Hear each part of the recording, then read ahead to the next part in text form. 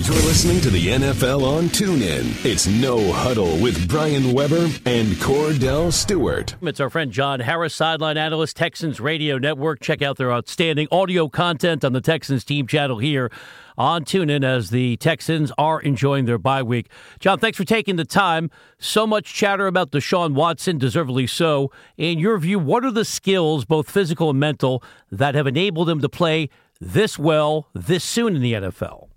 Well, that's a great question, but I think one of the things that people didn't understand about him for whatever reason is how much, A, he loves football, and B, his high football IQ. I mean, he came here to Houston with a very high football intelligence level, and that has really helped him decipher defenses. We just talked to Sean Ryan today, quarterback's coach, and I asked him that same question. I said, Coach, what's been impressive about Deshaun? He said, he sees and understands everything very quickly, and he processes it quickly as well. And I think that's really what separates him from a lot of quarterbacks. And I've really come around on that aspect being maybe the most important for a quarterback. How quickly do you process once the ball is snapped what you're supposed to do? But he's also been able to make throws at all levels. I mean, you guys just played the clip right there, throwing the ball deep to Will Fuller. He should have had a second one to Fuller. And Fuller was unable to hang on to it, but that was a beautiful ball. But his deep ball accuracy, which was supposed to be one of a red flag for him heading into the year coming out of Clemson, it's been an asset for this team, and it's really opened things up down the field. So there's so much to say about Deshaun, and all he'll tell you is, I just got to get better every single week. You know, he doesn't think he's bigger than the team. He never will. I mean, the guy came in with a Warren Moon jersey on, walking into the stadium on Sunday, just won everybody over in Houston. That's of my age demographic that remembers how great Warren Moon was for the city of Houston. He's just doing everything right now. He's the right demeanor. He's the right type of calm and soothingness, I guess, if you will, for this offense to really keep them going in a positive direction no matter what's been thrown at them. I remember at one time when speaking about the quarterback position, talking about Tom Savage and Deshaun Watson, asking Coach Bill O'Brien the question, like, what would be the difference? And he said only about 4 plays. Do you beg to differ on that there's only a 4-play difference between Tom Savage when it comes to play calling and Deshaun Watson based on what you see so far with him? No, because I think what's happened, Cordell, is that with the game plan with Deshaun, I think what happened was when they got ready for New England, they went out and found a couple of things they knew were going to work with Deshaun and that were going to give New England trouble. And what that did was, once they had success with it, all of a sudden they went back to the lab, if you will, and said, all right, what more can we do? So now the package of plays is so much different than what Tom could run.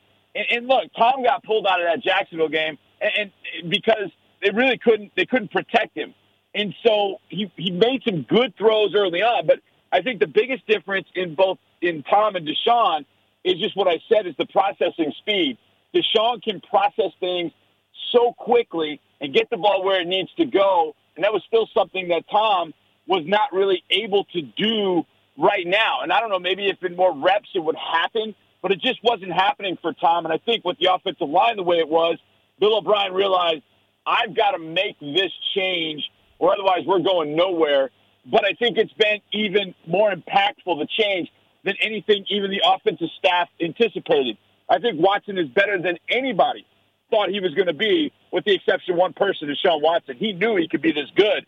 I think everybody else is still a little bit shocked at it. We're spotlighting the Texans with our friend John Harris from the Texans Radio Network and the Texans team channel here on TuneIn. John, let's go back to Sunday. I know Cleveland was the opponent, but they're on scholarship too, as we like to say. How did the Texans defense look in the first game without both J.J. Watt and Whitney Mercilus? Well, they were productive from a sack and a turnover standpoint, and I think that's the biggest thing of what this defense is going to have to do. They're going to have to generate some big plays, some impactful plays, from guys you've never heard of. They had 4 sacks the other day, and they're from Ufomo Kamalu, Curtis Drummond, and I know you guys know this name, Lamar Houston, but those are pretty much unknown guys. Those guys are going to have to step up, but Jonathan Joseph came up big. He's been banged up throughout the week. And so it was the turnovers and the sacks, and part of that was because it was Kevin Hogan, Part of that is because the Browns' receiving core is just really not that good. But part of it was they just played better team defense, and they knew they had to without Watt and Merciless. Look, can they do that to Seattle with Russell Wilson? Hard to say, but they just have to do the things that they're capable of doing. And look, keeping a quarterback in contain, I mean, that's one of the first things you learn as a defensive player. Anybody can do that. And that's what killed them against the Chiefs without Watt and without Merciless. Those are some of the things that they've got to take care of. If they play solid team defense, they're still going to be limited in some areas because of the losses, but they're going to be okay because the scheme's pretty good. They still got, with Clowney and McKinney and DJ Reader, they still got a pretty stout front seven. The secondary will get Kevin Johnson back. That's going to help. So this defense won't be number one in the league, but with the offense moving the ball the way that it doesn't have to. It just has to give Deshaun and that offense a couple of opportunities, and the other day with 3 interceptions, it definitely did that. I mean, when you watch how Seattle plays on offense, they don't really do anything really well. There's no rhyme or reason to what they do.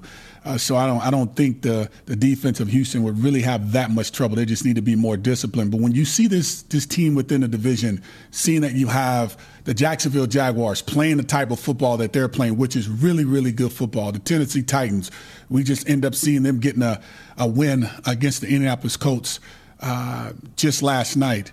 When you look at this team in Houston, do you see them with what they're doing, how they're growing with Deshaun Watson, being the team to actually beat within this division? I don't know if I would say, Cordell, it's the team to beat. I think these 3 teams are all very close. I know Jacksonville gets beat by Tennessee, and then we hammered Tennessee, but then Jacksonville hammered us. Now, you can make excuses or give reasons why that all happened. Watson only played a half against Jacksonville, and it was a bad matchup for us. Whatever. Jacksonville is the one that worries me, and I heard you, Cordell, talk about this just a little while ago. Jacksonville, I think, overall has the most young talent and is maybe the most talented team in the division. But from week to week, not really sure what you're going to get from Jacksonville because there might be one week where teams can shut down or slow down Leonard Fournette, and then the game falls on the shoulders of Blake Bortles. Well, that's an advantage for the opponent.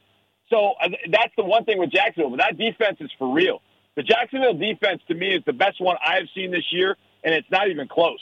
They were as nasty and physical, and I've been down to the sidelines NFL games now. This is my 4th year down to the sidelines.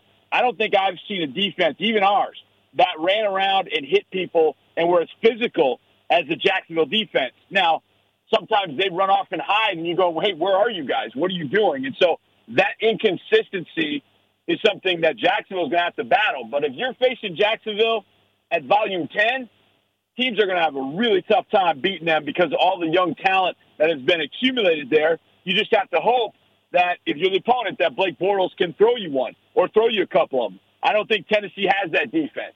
Now, we don't, without Merciless and Watt, have that group, but we still got a lot of guys that have played a ton of football on that side and some youthful guys like Zach Cunningham and Dylan Cole, who hopefully will be back in 2 or 3 weeks off the hamstring, that have given this defense maybe a different look, which will help it. And this defense always plays better in the second half of the year.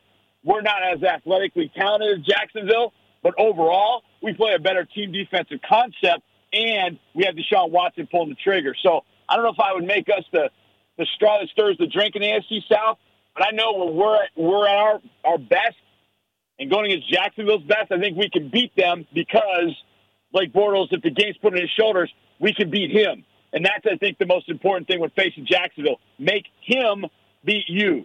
And if he can, more power to him. But he hasn't proven that he can do that. When Jacksonville loses, look at his stat numbers and his production. It's way down. And that, I think, is going to be the key facing Jacksonville this year. And to amplify that point, as you know, Bortles with another interception Sunday in the loss to the Rams. John, let's wrap it up with a potential transaction getting closer to the trade deadline. Do you think that could be the catalyst leading to the trade of Duane Brown, whose holdout continues? Well, I've heard 2 things this week, and I don't know, of course, which one to believe, Brian, that Duane will report on Monday after the Texans return from a bye. And then I've heard, well, there's a deal imminent.